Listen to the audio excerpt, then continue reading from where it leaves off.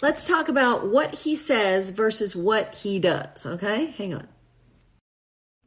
I'm just going to rattle a few things off here, okay? And then break it down for you.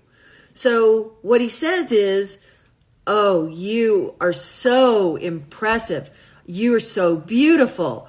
I'm so excited to meet you. Yet, what he does is not ask you actually any questions about you, which would actually mean he means what he says when he says he's so into you.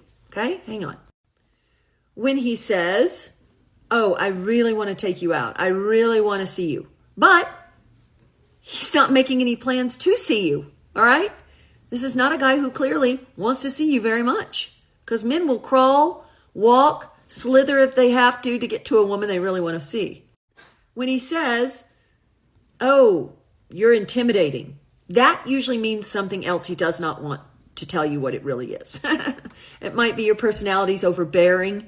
It might mean he thinks you're too high maintenance.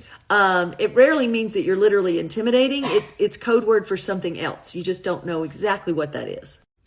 All right, when a guy says, hey, let's meet. I want to meet with you, but let's do something really simple and easy.